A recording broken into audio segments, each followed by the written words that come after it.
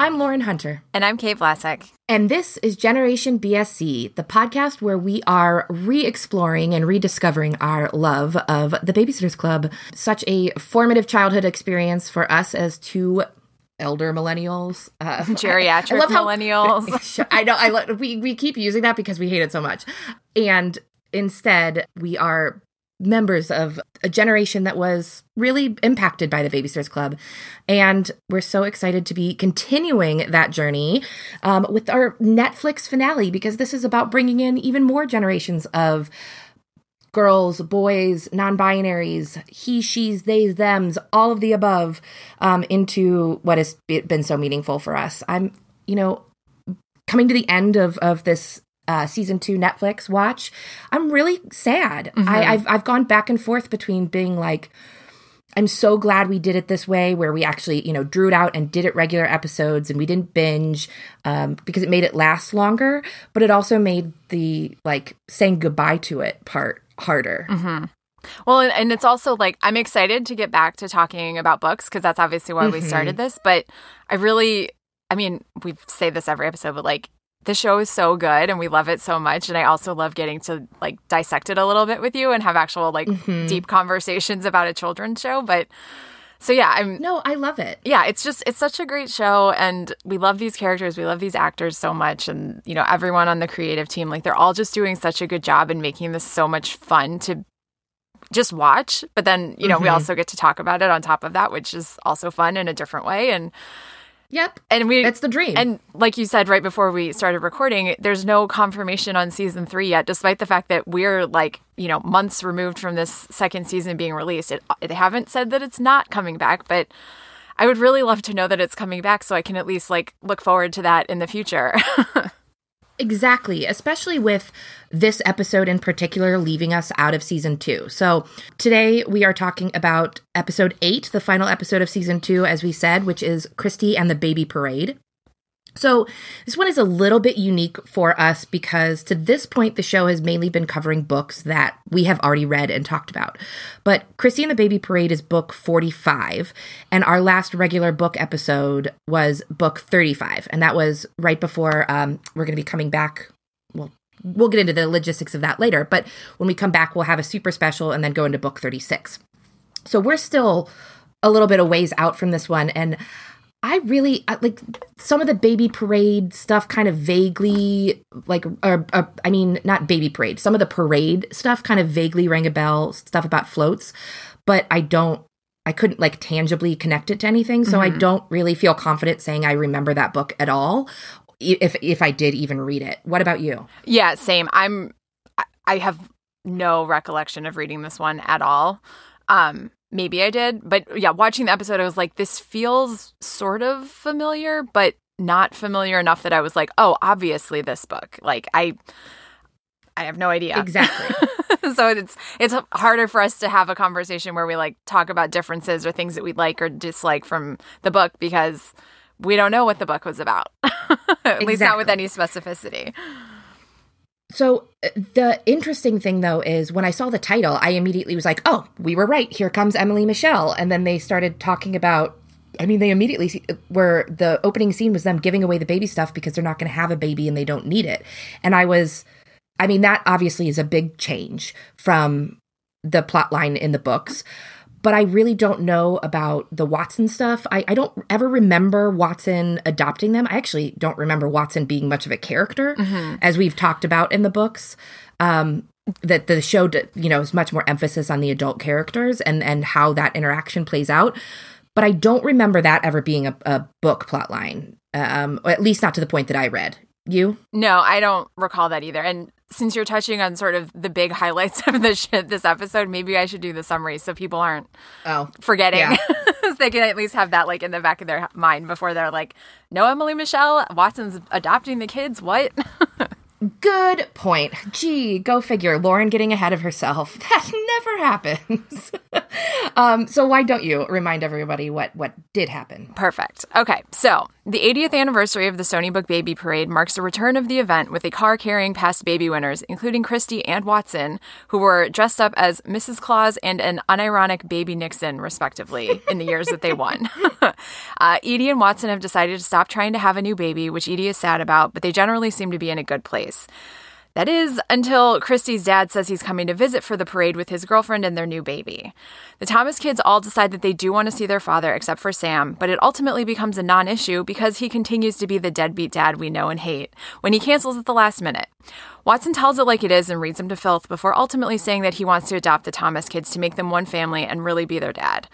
And in the B-plot, the Babysitters Club decides to enter their own float in the parade for fun and marketing, which results in some clashes among the girls and a bit of a disaster of a result, but it all works out and their float is a success.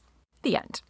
I gotta tell you, I was not prepared for the emotional wallop of this episode. That last scene where, as you so aptly described, Watson reading him to filth, and really when Marianne, and especially Marianne, when Marianne really stood up and, like, basically gave Kristy permission to call her dad a shitty father. Yep.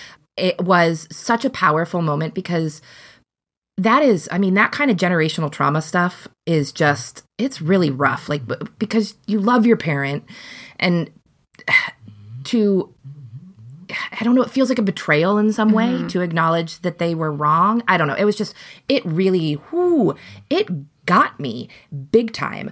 I was definitely not, like we said, I mentioned, don't remember the Watson adoption thing from the books. I don't know if that's an invention of the show or what, but it really caught me off guard. Was so not expecting that. I thought maybe they were going to take that opportunity to say, why don't we adopt and, you know, bring our family together and like maybe announce Emily Michelle that way. So I was really, really shocked, but really moved. I thought that was really lovely.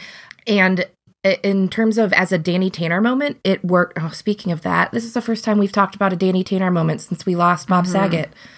Oh, we just need to call that out. You know, he was one of the things that I saw when he passed that really stood out to me was that it was because it was right with Betty White, and somebody was talking about how when they go, they want to be remembered like Betty White and Bob Saget, where they have all these legendary work accomplishments, but what all anybody talks about is what good people they were. Yep.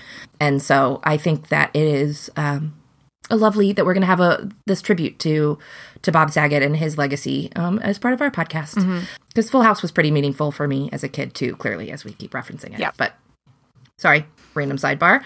But that particular kind of a Danny Tanner moment was sort of a continuation. I really like how the show is getting more and more subtle with them, with like the messaging, right? Like the first season especially, they stayed pretty close to the book plots, just modernized it a little bit. But the messaging, the like Danny Tanner moment was much more like a traditional Danny Tanner moment, where I've noticed in this season, we've talked each one a little bit.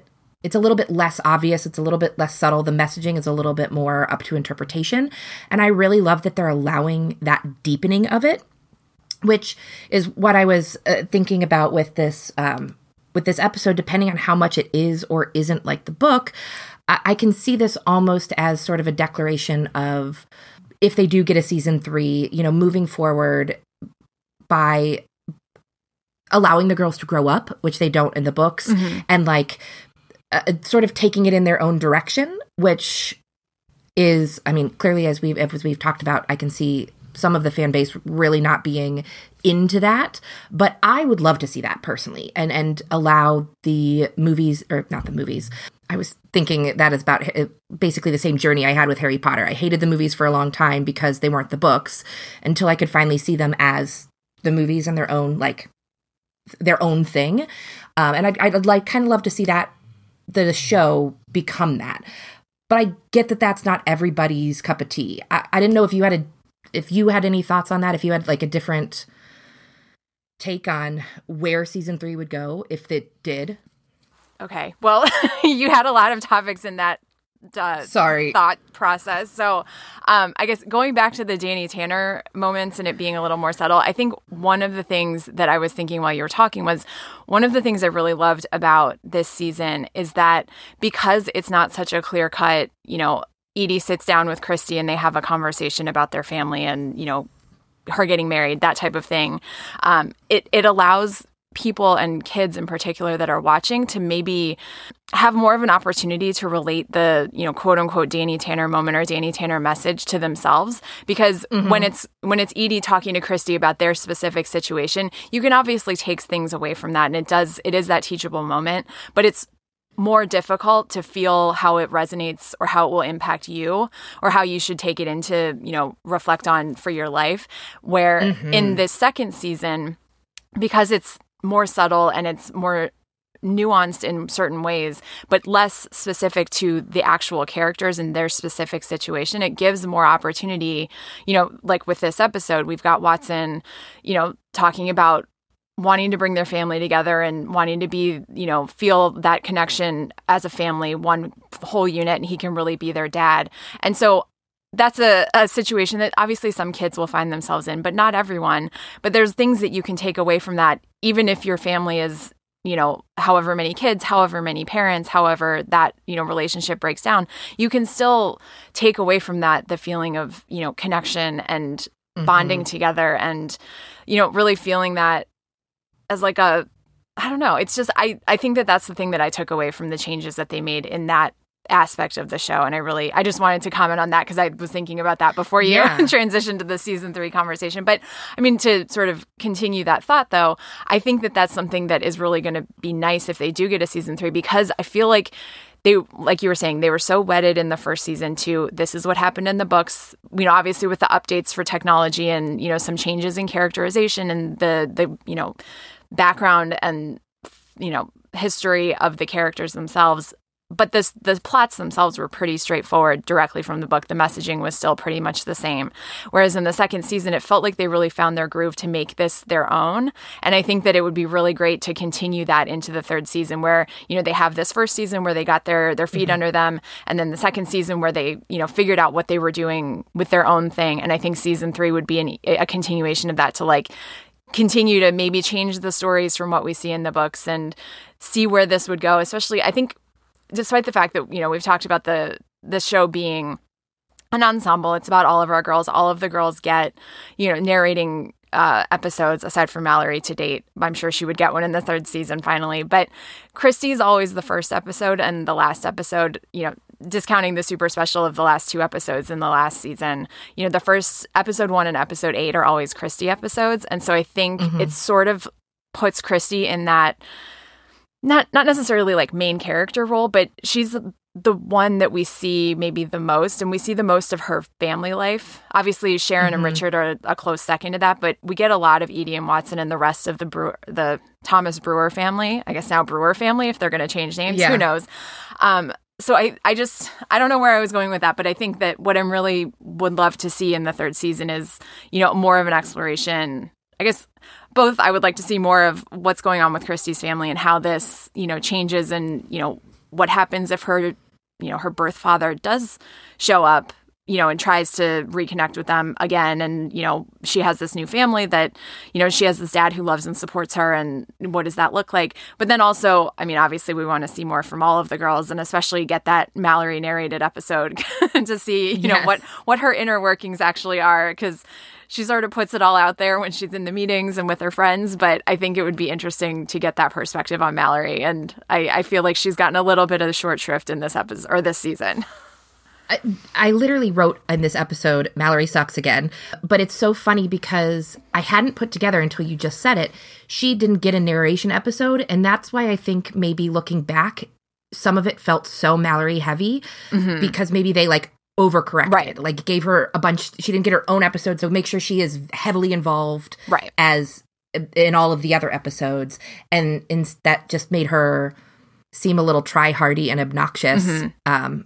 So that's, I just feel bad for Vivian Watson. She's doing such a great job. And I just, I'm so annoyed with her at all times. And it's not her. No. It's the character. Well, and that's the thing is obviously we have come to love Mallory in the books, but she is that try hard, even knowing and loving her in the book. So I think that it definitely feels like the writers and the creators of the show are like leaning into that aspect of her. And because we don't get that internal monologue aspect of her or see more of her with her family, we're just getting the, trying too hard Mallory, interjections and, making these terrible pink dress pillowcase things with only one arm. And so I think, I would definitely love to see more a Mallory focus episode so we can try to get to know and love her the way that we have come to know and love her in the books.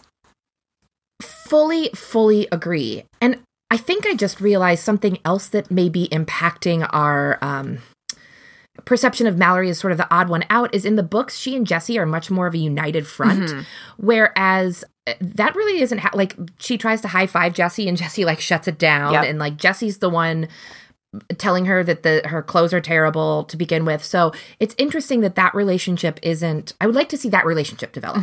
Well, now that you're saying that, in this season, there have been multiple instances of Jesse and Marianne having like deeper connection, which I think is sort of interesting because that's not really something we ever, at least to date, have really seen in the books. It has been, like you said, Jesse and Mallory are, the matched pair of the junior associate members or junior members. And it's sort of like, okay, well, that's great that she and Marianne have a connection, especially now with the changes that they've made in the show. It makes sense that maybe they would have a little bit more of a connection because they're women, like girls of color living in primarily white neighborhoods, town. So they obviously have something more in common than, just being in the Babysitters Club. But I don't know. I do miss that Jesse-Mallory best friendship because we haven't really seen it in the show.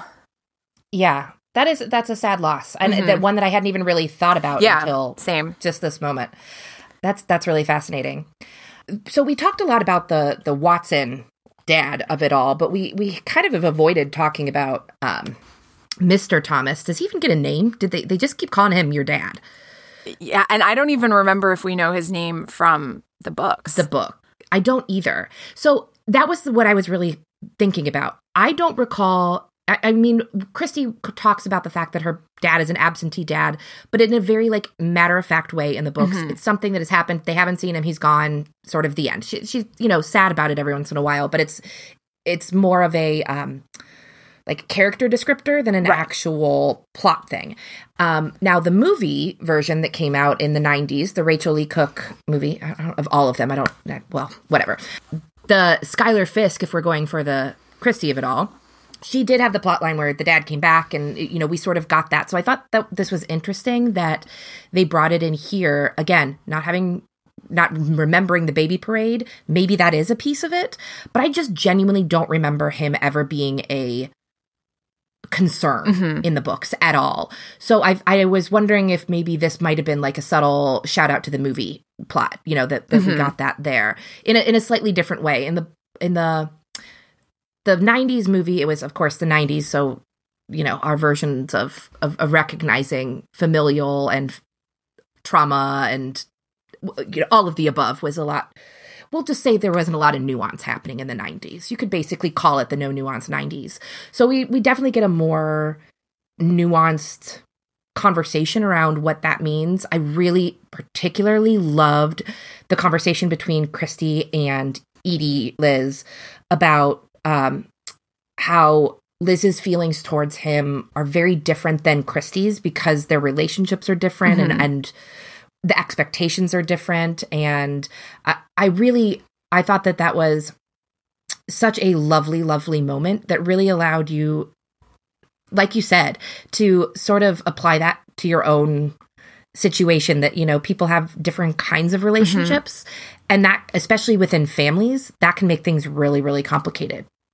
Especially, if there's someone that's really hurt you, but not hurt someone else, then there's that weird, like, just get over it, or mad at the person for not being mad at them on your behalf. It gets really complicated really quickly. So I thought that was really a lovely way to put that. A very simple message that, our relationships are different. My feelings about him are going to be different than yours. And my concern in this moment is about you, which, again, didn't really think about it that way as I was thinking about that moment because I hadn't gotten to the end of the episode yet. But what I'm realizing is that Danny Tanner moment, what I took away from it was more about what it means to be a real parent. What real dad versus biological, what it means to be a parent and have that kind of relationship, what it means to not have that. And I think that conversation earlier fits in really lovely with that theme, because that's Edie being a great parent, and not letting her shit with him affect the kids' relationship.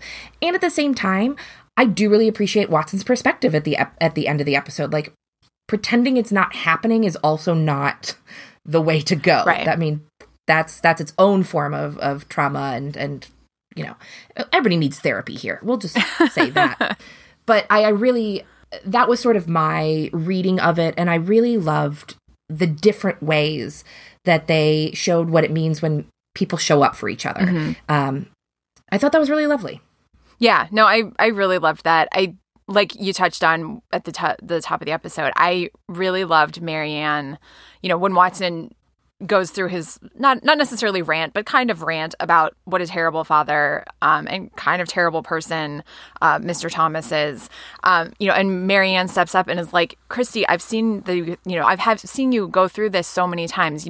You would skip soccer practice to spend a little bit of time with your dad, and then he didn't even show up anyway. And like, basically, obviously Kristy has a really good connection with Watson at this point, but I think she needed that push of, Marianne and Dawn stepping up also to basically be like, Marianne didn't have as much time with her mom as anyone would have wanted, obviously. And, Marianne points out, like, my mom would have given anything for even 5 more minutes with me. And Dawn points out, like, my dad lives far away. We see each other as much as possible, but, he would also give anything to spend more time with me. And the fact that your father can't even stop on a road trip that he's going through Stony Brook, essentially. I mean, I can't imagine that whatever route they're taking to get to Maine to visit his girlfriend's family is... Stony Brook was not going to be a huge detour. So it's like, you can't even stop for lunch with your fucking kids. Like, come on, dude. And so you can't even tell your fucking kids they have a new sibling. Right. Like, they didn't even know. Exactly. That is wild. Exactly. And so it's like, I just love that. I mean, I hate, because you could tell how much it was hurting Kristy to sort of have this reminded to her, but she needed to hear it. She needed to hear it all at once, because I think otherwise she and her siblings, I mean, Sam obviously is the only one that is like, fuck that guy. Like, I don't want to see him. He's never been a father to us. He's never been around. He left 7 years ago when David Michael was a baby. Like, fuck this. I'm not doing that. But the rest of the kids do want to see him. And I think it helps that they all got to hear, like, you don't have to put up with this. Just because this guy gave you half your DNA doesn't make him your dad. And I loved that Watson was like, basically like that, like, fuck that guy. I want all of us to be one family. I want you guys to be my legal children. I want you to be my actual kids. Let's make this happen. I want us to be one unit. And obviously they have that connection anyway, but the fact that he was like, I'm going to add this extra layer of, legal protections, for lack of a better word, that once he adopts them, they are his children. And, he has the same rights that Mr. Thomas does have, but doesn't exercise any of them, let alone like the good parts of having children. And obviously you and I are both child-free adults, but I understand and appreciate, and I know you do too. We understand our friends that have kids, our siblings that have kids. Kids are amazing, and if you choose to have kids, you should want to spend all of your time with them. Obviously not all of your time. Maybe that's a little much. Yeah. But like, you should just be a good parent. You should want to spend time with your kids. You should want to love your kids. And people that don't do that, it's like, what is wrong with you? Like, why would you even have children? And it's not like he's having more kids now. Like, what the fuck? Exactly. Why are you not spending time with the 4 kids that you already have that want to spend time with you desperately, and instead you find this new girlfriend and have a baby with her, and maybe you'll stop by some point for your kids to meet their actual sibling. Like, they have a brother out in the world, and they're probably never going to meet him, probably until they're adults and they figure it out themselves, because their dad is certainly not going to help. Right? As you were saying that, I was like, the thing is, I am choosing to be child-free because I know I wouldn't be able to be the type of parent that I would want to be toward a kid. Just lots of reasons. Some because I don't want to. Some because, of my own emotional bullshit. But whatever. But I know that, so I'm choosing not to do that. And that's how I've always thought of it is, when people say it's so selfish not to have kids, which miss me with that bullshit. I think it's more selfish of the people like this asshat who have kids and then don't give a fuck about them at all. And I think that was the thing that I loved so much about Dawn's comment in particular, is Dawn points out that, like, it's not that her dad's some amazing man or a saint or that he's doing anything other than what is the bare minimum of what he should be fucking doing, being there for his children. Right. So, it just breaks my heart because you're right. That's not something, thankfully, I've ever had to experience, that parental abandonment. And I think, but that being said, we all know just how much of my Kristy tendencies I have at this point. And as a Kristy, she's got that perfectionism streak, which I'm sure a lot of this stuff now, looking at it, if we're actually thinking about it through a trauma lens, a lot of Kristy's character makes a lot of sense when you start thinking about the fact that she was abandoned and now she has this need to, like, I mean, that broke my heart when I didn't mention it in that scene with Edie. It started because Kristy had borrowed her mascara without telling her and was having trouble putting it on. And Kristy Thomas does not give a shit about mascara. She was 100% trying to impress her dad. And that just, my whole heart just broke in that moment for her. And I think that was what I responded to so greatly in that moment, was that perfectionism, that people pleaser mentality, that belief that if I'm just good enough, then he'll love me. I think that sometimes it takes someone like Marianne, like Watson, who is just a little bit outside of the situation but loves you, to call you in on some of those things. Yep. I mean, Lord knows you and Katie have done that for me plenty of times over the years when I let my people-pleasing perfectionism get in the way of doing something that I authentically want, or doing something that I don't actually want because I think that that's what's expected of me. And so that really, really resonated with me, even though we have, both of us, as we've said before, we're lucky enough to have come from 2-parent homes that are still intact, and recognizing that is certainly not the norm of everybody watching the show. But I love that it still worked for me on such a deep emotional level in that way. Like you said, like that subtleness really allows for more of that personal connection. And I think that's so beautifully put. I hadn't thought about it that way, Kate. And it really, it helped me connect why I was so emotional at this one, I think. That really helped me put that together. So thank you.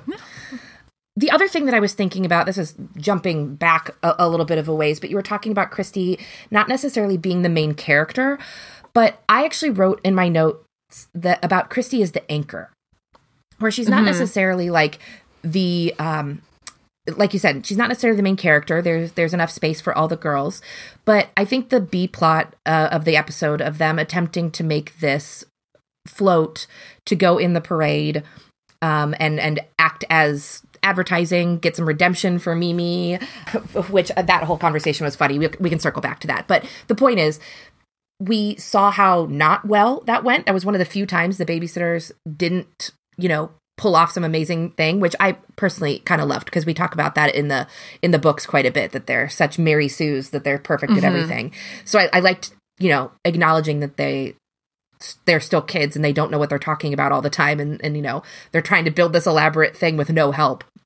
In any case, I think one of the reasons they really struggled is because Kristy was completely unengaged, and not in a, I love that they acknowledged that Kristy acknowledged in the meeting that she wasn't thrilled that it was Claudia's idea, because she likes to be the one that has the ideas, which again goes back to that perfectionist people pleaser thing. But to her credit, I don't think I think that may have played some part in her reluctance to get involved in all of it, that if it was her idea, she would feel more proprietary towards it. But I don't think it was this isn't my idea, so I'm uninvolved. It was very much that she was just fully occupied with the dad stuff. But I do like that they, for all of her bossiness and all of her overbearingness, I do like that this sort of subtly pointed out that without Kristy there sort of being that decider, that taskmaster, that bossy bitch, in a good way, that, well, they don't talk about it in a good way, but having those tendencies that bother them so much, without those there, we saw what happened without it. They sort of fell apart. And I don't know if that was me projecting too much. But I thought that was a really nice, subtle way to show that, yeah, she can be obnoxious with it, but especially with kids, and groups like that, you need somebody to sort of step in and be the rudder, if you will. Mm-hmm.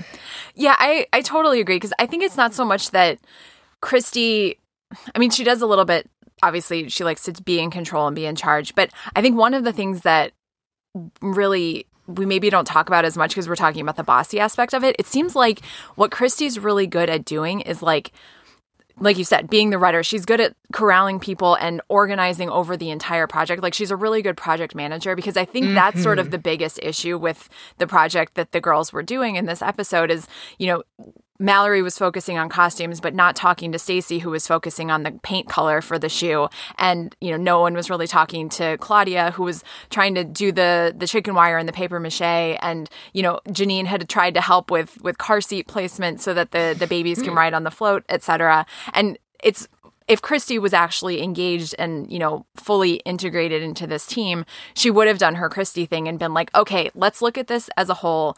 Here's, she'd break it down into, okay, we need to do X, Y, and Z. Okay, Mallory, you're going to focus on the costumes. What color should we make them? What color should we make the shoe? Everybody, let's decide. Let's coordinate colors so that it's not orange and like magenta. And, how are we going to do the structural integrity? Can we even do this? Do we have enough time to do paper mache? Or is it not going to dry?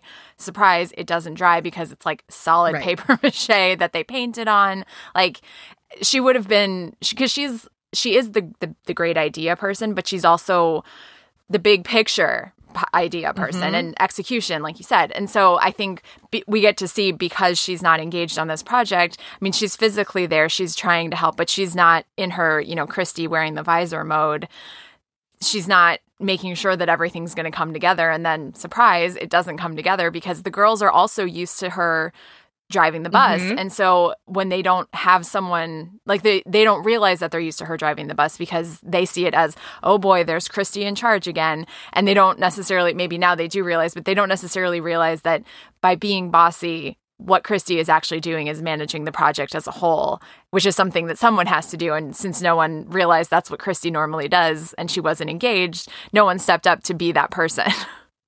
Right? It's the perfect embodiment of that, girl power feminist meme, or that I'm not bossy, I'm the boss. Like, that's what Kristy is. She is the one managing and running, and you need that person to make that happen. So I love that we got to see that. I know there wasn't really space for it. We've talked about how in some ways we really appreciate the lessening of the B-plots to give more space in these 20-minute episodes to some of these bigger themes. But it would have been nice to have the girls acknowledge that a little bit. Like, we were sort of falling apart without you, Kristy. Just to, I feel like a lot of times the show is doing a really good job of course correcting and calling out some of her shittier behavior that the books sort of don't look at too closely all the time. But at the same time, it would be lovely if there was a little bit of acknowledgement too of like we just said, what that does actually for them and for the club. That if it weren't for her being the boss, it would have fallen apart in 2 seconds, right? Right. They may have had a good idea, but they probably would have spent a week at Claudia's house, got distracted and moved on to other things without her and her follow through and her, like you said, her ability to project manage. I think that's such a brilliant way of thinking about it. It wouldn't exist. And so I'd love to see that going forward if we do get a season 3, fingers crossed, that there is a little bit more acknowledgement of that, yes, we can soften our approach, but don't give up that incredible quality, because that's going to serve you so well in the future. If, again, it's coming from a good place and there's therapy involved and it's not about a need to control everything. But like, those are great skills to have. And I love to celebrate that a little bit more, as much as we do, give her a hard time, a deserved hard time, to be clear. Right. Sometimes. it was lovely to see that it's not all just her, yelling and pointing people and bossing people around. It's actually her taking control in a good way and getting shit done. I really enjoyed that a lot. Mm-hmm. I really don't have any other kind of big picture thoughts about it. I feel like we covered the big parts of it. Other than, there was the idea that Dawn's initial comment, because they start to talk about it a little bit with Stacy's parents, that divorce plotline moving forward. Mm-hmm. We can talk about that again in the sort of our random observations, because it doesn't really impact the plot at all. It's just sort of more of a nugget of, for the future, it felt like, which again, hopes for season 3. But Dawn said that, give people the benefit of the doubt and people meet you at your expectations. And to some degree, I think that that's really true. But then I think the end of the episode really showed us how that can be dangerous, mm-hmm. that if you are constantly giving someone the benefit of the doubt, then you're constantly giving them the opportunity to let you down. And I think that's a really hard thing to balance. That's, as an adult, mm-hmm. that's still really like, when is it about giving space and grace, and when is it about saying enough is enough? And I really love that they at least sort of introduced that concept mm-hmm. here. They didn't really get into it much. They didn't really, talk about it. They sort of treated that moment as, a little bit of a joke when Stacy says, Dawn, you should really become a therapist. And she's like, I know.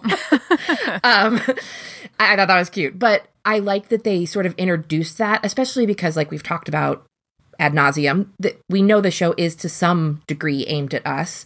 And I think that is more messaging that is in that subtle way going to stick out more for us. So I don't know that there's a ton more to add to that, but I just wanted to make sure that we acknowledge that was part of this whole, mm-hmm. what it means to let people in. Like the Sam and Charlie of it, you mentioned that Charlie was on board to see him, but Sam was just like, fuck that guy. And both of those valid responses. Mm-hmm. And I think that was what Kristy was sort of, struggling with, is how much hope to allow herself to have. And I mean, to quote Ted Lasso, it's the hope that kills you, but you have to keep it. Right. And that's a really tough balance. So I think that was a really cool thing to bring in. Mm-hmm. Yeah, I definitely appreciated that they had that messaging. I think, like you were sort of saying, I think it would have made sense to have a little bit more of a button on that to make it clear that, like, yes, you should give people grace and, have hope for the best. But if someone has disappointed you every single time over and mm-hmm. over. I mean, and I guess they sort of get to that point because Kristy does sort of move on and we get Marianne pointing all of those disappointments out, but it's maybe not quite as clear as it could be because obviously Dawn's messaging is very straightforward. She literally says, give people the benefit of the doubt. They meet you where your expectations are. And then at the end, it's a little bit more nuanced, and maybe it's slightly too nuanced because you don't necessarily get the connection between those. Obviously, we get the messaging with Marianne and Dawn and Watson at the end, but it's harder to maybe tie that back to how that might impact the, giving people the opportunity.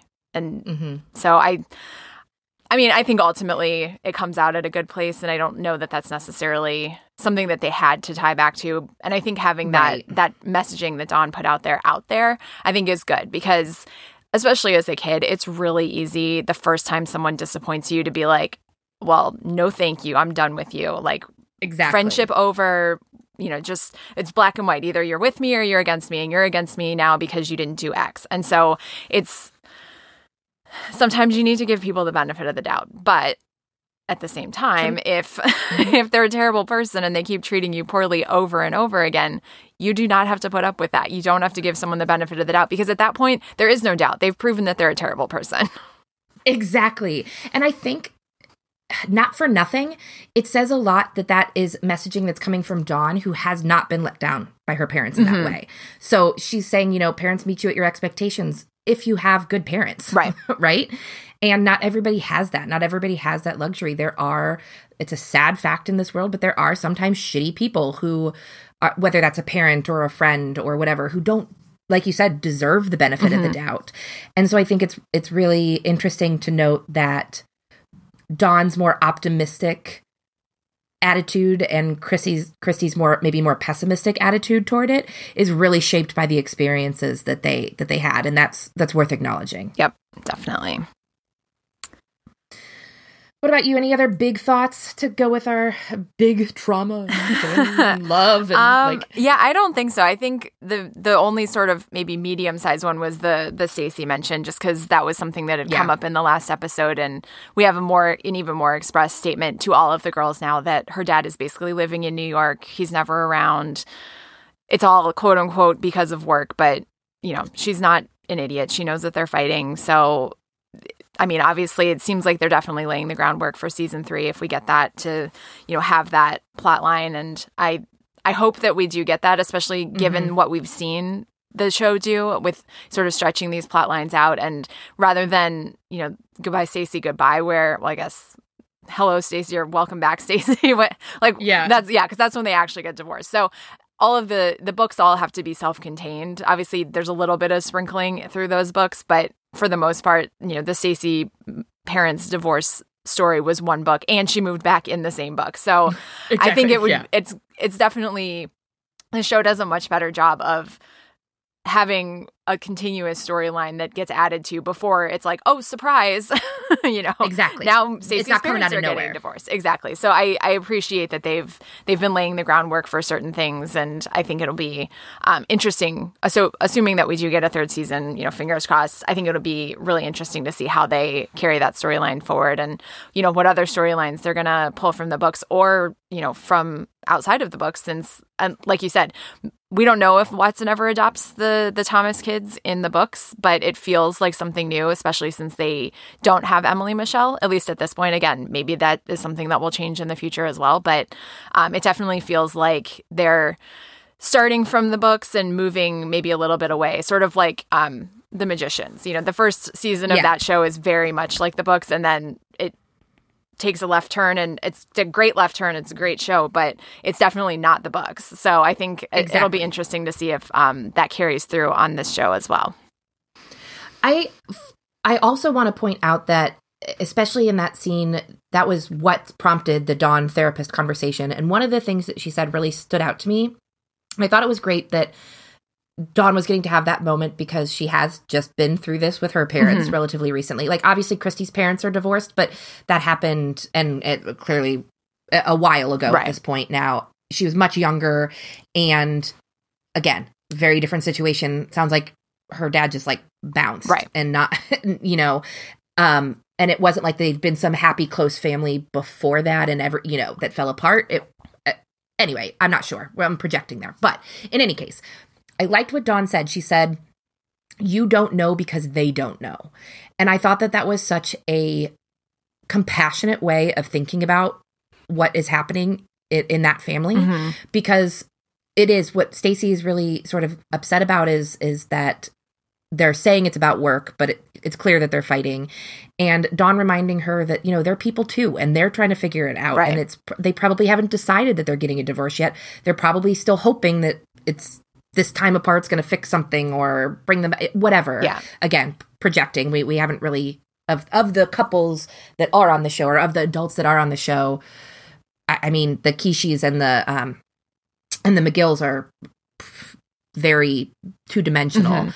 So I'd love for that to be a little bit more explored in the later, if we get later seasons, to draw them up to the same, maybe not quite the same level as Richard and Sharon and Liz, Edie, and Watson, but flesh them out a little bit more, and I'm hopeful that divorce plotline will do that for the McGills and sort of deepen that as well. Because I think that'd be interesting. I think it'd be interesting to see, again, because that's an experience I obviously don't have. I'm not married, so divorce isn't an option for me, and without kids. So it'd be interesting to see from that sort of perspective how that's handled.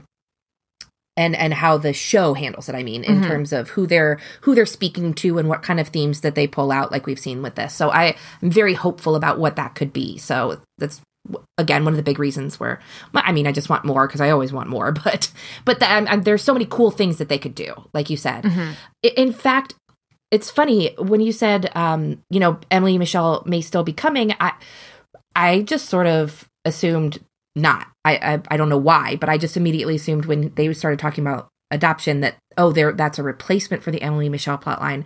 But now that you say that, maybe that is still coming, it could be really interesting to see how, if they're both adopted by Watson, how that might change that plot line a little bit. Mm-hmm. And certainly it would be more nuanced around adoption. Mm-hmm. But I can't help wondering if maybe they dropped it completely because there has been such a shift in understanding of transracial adoption. Mm-hmm. And the issues that go around that. And it might just be something that they're like, we don't really need to get into that in this show, like not the audience to break that down. But they don't shy away from like the more racial social mm-hmm. aspects. Obviously, they even, talk about how Kristy Wan is a mediocre white girl over the more deserving POCs who were in the baby parade, partially because, well, they're like, yeah, she's white, but also a great aunt. Right. But they acknowledge it. They're aware of that in the world. So either way, it could be very interesting. I would love to see what the show would do with all of that. Because, we just relatively recently, in terms of the books we read that book. And that was a big part of our conversation, is how not they are dealing with mm-hmm. the aspect of Emily Michelle's racial identity and what that means for her and her future. Yep. Yeah, we will have to see. I think it'll be interesting if they do go down that road. And obviously, with all of the other changes that they made, it makes sense to not have Emily Michelle at all, or Emily Michelle might be a foster child. It could be a whole different, yeah. It could be a whole different story as opposed to them, adopting from overseas. And all of the, like you said, all of the things that go along with that. Maybe it's a different situation entirely if we even get that storyline. I do think this episode in and of itself, I think, sort of puts the button on the family situation. So it wouldn't surprise me if we never get Emily Michelle, but it also wouldn't surprise me if we did in a much more thoughtful way than we do in the books. So I think it'll be interesting. Either way, I think it'll be really. Obviously, it's going to be a great third season, assuming they get one. Hopefully, they get one. And I think it'll just be exciting to see where they take the story from here, because I think they've laid the groundwork for some really interesting stories. Agreed. I also just a couple of minor emotional notes beats that stood out to me. I loved that they talked more, Claudia and Marianne talked a little bit about the relationship between Alma and Mimi, mm-hmm. Because that was always such a special thing, and the reason that Marianne was so close with Mimi. And I really loved that. I thought that was a beautiful mm-hmm. acknowledgement of that didn't take up too much space. Same with how they handled the Edie and Watson not being able to have a child situation, mm-hmm. where they acknowledged it. It was clearly there. They reference it being a hard time. She talked about, how hearing that her husband just had a kid with somebody else or ex-husband, how that brought up feelings for her. Mm-hmm. I like that the show put that there and acknowledged it, but didn't really, I think it was a good call for what they were trying to do, to not really get into the whole infertility of it all, because that, kids at 13, that would not have interested me. Mm-hmm. And I mean, I would have felt bad, but the complexity of that would have been completely lost on me. So I think having it this way, where it's sort of acknowledged, leaves that space for us mm-hmm. to unpack that, but doesn't really, muddy the waters of this particular story with it. So I thought that was handled really nicely. I agree. Speaking of generations, when they're talking about painting the shoe, yes. They're painting it orange, and Stacey says, "Goodbye, millennial pink. Hello, Gen Z orange." And as a millennial, while millennial pink is not my favorite shade of pink, I would much prefer millennial pink to Gen Z orange from a color perspective. 100%, especially if that's the orange that we're going with. It was pumpkin orange. Yeah. It's reasonable that Watson thought they made a pumpkin. Right? Oh, and I mean, I love Stacey, but she couldn't have think that paint that comes in paint cans is washable. Yeah. Anyway, that was just that was a miss for Stacey all around. I expected better from her. Definitely.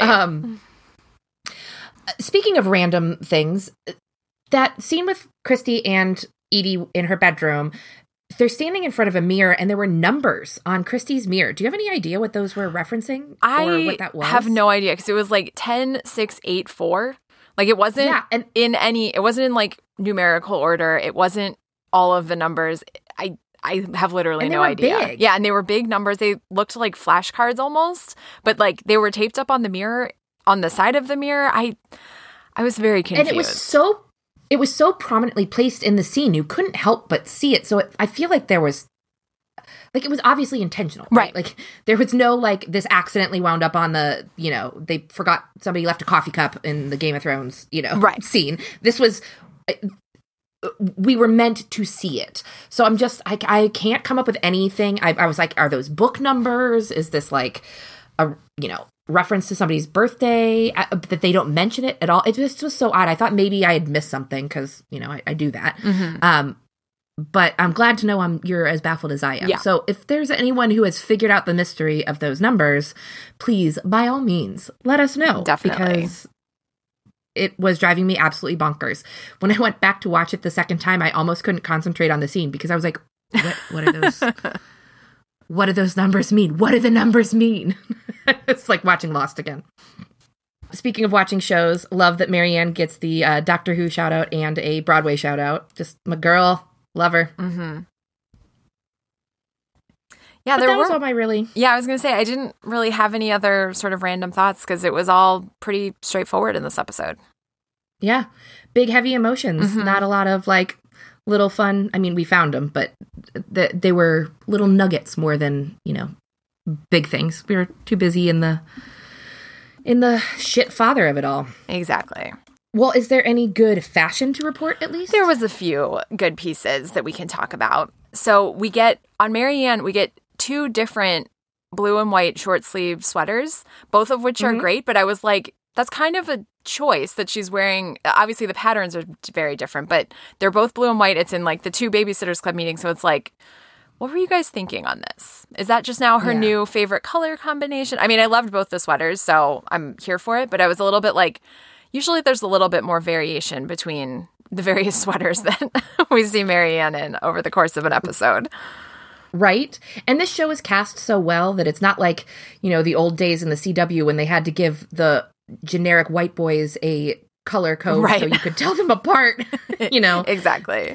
And if you don't know what I'm referring to, that is a literal thing that happened on Veronica Mars. They were so worried about being able to tell Logan and Duncan apart that Duncan is always dressed in blue and Logan is always dressed in green. It is hilarious.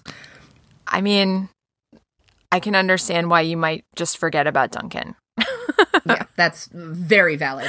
The show certainly did. Exactly. A very good point. What else? In the first Babysitters Club meeting, Claudia is wearing these really cute sort of flowy black and white iCat print overalls over an abstract sunflower print t-shirt, and great outfit. Obviously, great statement earrings with it. Just all around a winner from Claudia, as usual. Those earrings are very up my alley.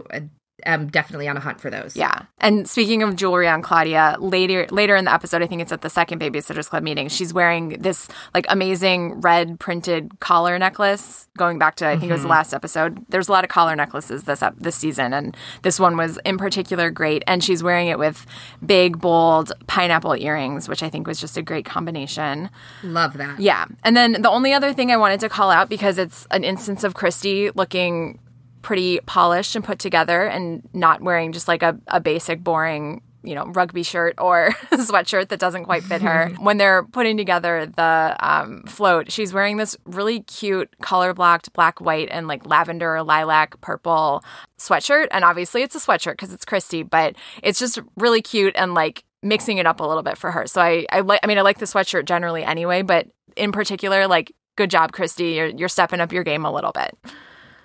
Yeah. Absolutely. I thought that too. And I like even the fact that she even thought to go for mascara is going to be an interesting sign. I would love to see, you know, going back to our conversation about what we would like to see the show do.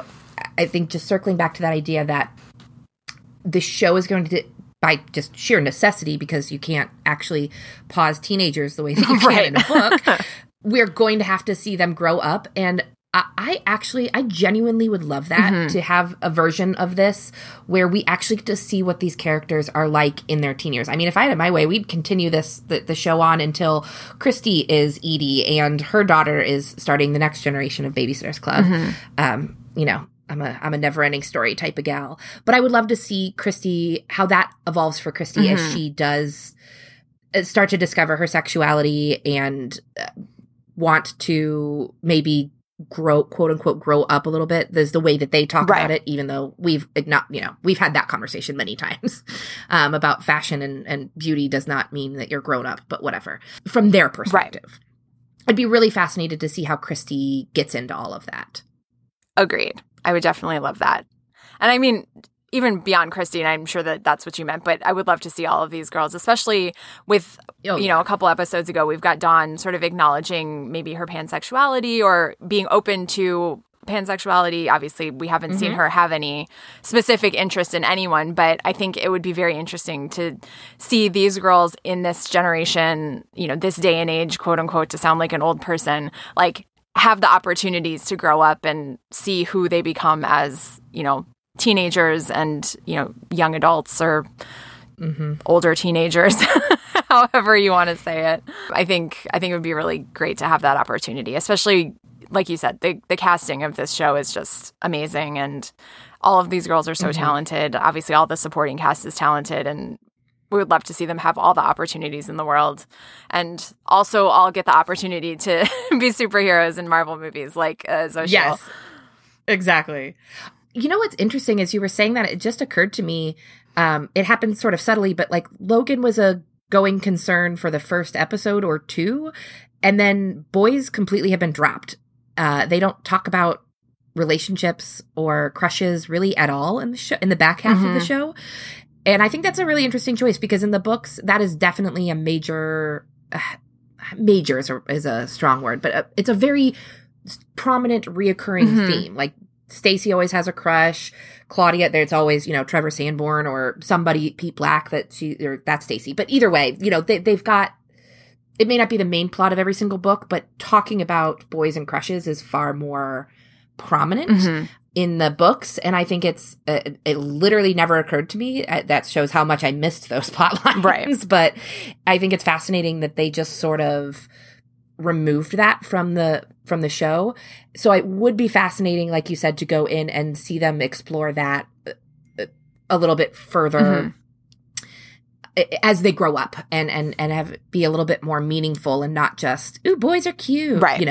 Agreed. The way that the books kind of passively, shallowly deal with all of that. And I mean, even Marianne and Logan, I know that they have the breakup and I'm pretty sure they get back together, but it never was like, I don't know, a real thoughtful examination of teen relationships. So just another interesting thing to note that we hopefully we're putting it out. I'm manifesting it into the universe. Exactly. So we get further seasons. Definitely agree on that. I'm sad to say, I want to drag it out, but I think we've reached the end of our discussion of the Netflix series. I know. Which is why there just have to be more episodes so we can have more conversation on these topics and these characters, these versions of these characters. You are exactly right. Although, you're right, I am very excited to get back to the books. It kind of realized how between, Christmas break and then moving into the show, it's really been a hot minute since we have dove back into the books. Yep. And I'm excited to get reacquainted with those versions of the characters, because like we've talked about, that the books and shows are becoming more and more disparate. So I'm excited to get back to the OG of it all. Yes, agreed. Any other final club business before we wrap this one up? Well, why don't you actually let us know what is the plan for heading back into the books? That I can do. So the plan is we are going to take a quick 1-month spring break, just like our girls, probably have about 10 school dances in that period, because we know that the Babysitters Club is definitely going to that many dances. And we will be back on Tuesday, April 5th with super special number 4, Babysitter's Island Adventure. And we can't wait to talk about that, me in particular, because that is one that I read repeatedly and have committed to memory, which I will have to drop in our predictions in the next episode so that we can talk about how right or wrong I am, and if I was actually accurate in my very detailed descriptions. But yes, we'll be back on April 5th with our next super special. We have a very special guest lined up as usual. So we are looking forward to our conversation with her. And I hope that you guys are looking forward to getting back to these books with us. And we will be back on April 5th with all of you and with each other. And we can't wait. And also, as always, if you want to get in touch with us, whether it's about the Netflix series, about the books, about super specials, about pretty much anything. Damn numbers are. Right. Yeah. If you have theories on what those numbers in Kristy's room are, please let us know because we have no idea and would really love an answer. So you can follow us on Instagram and Twitter at Generation BSC, or please feel free to email us all of your theories about Kristy's numbers at generationbsc@gmail.com. And with that, I'm Kate Vlasic. And I'm Lauren Hunter. And this episode of Generation BSC is now adjourned. Say hello to your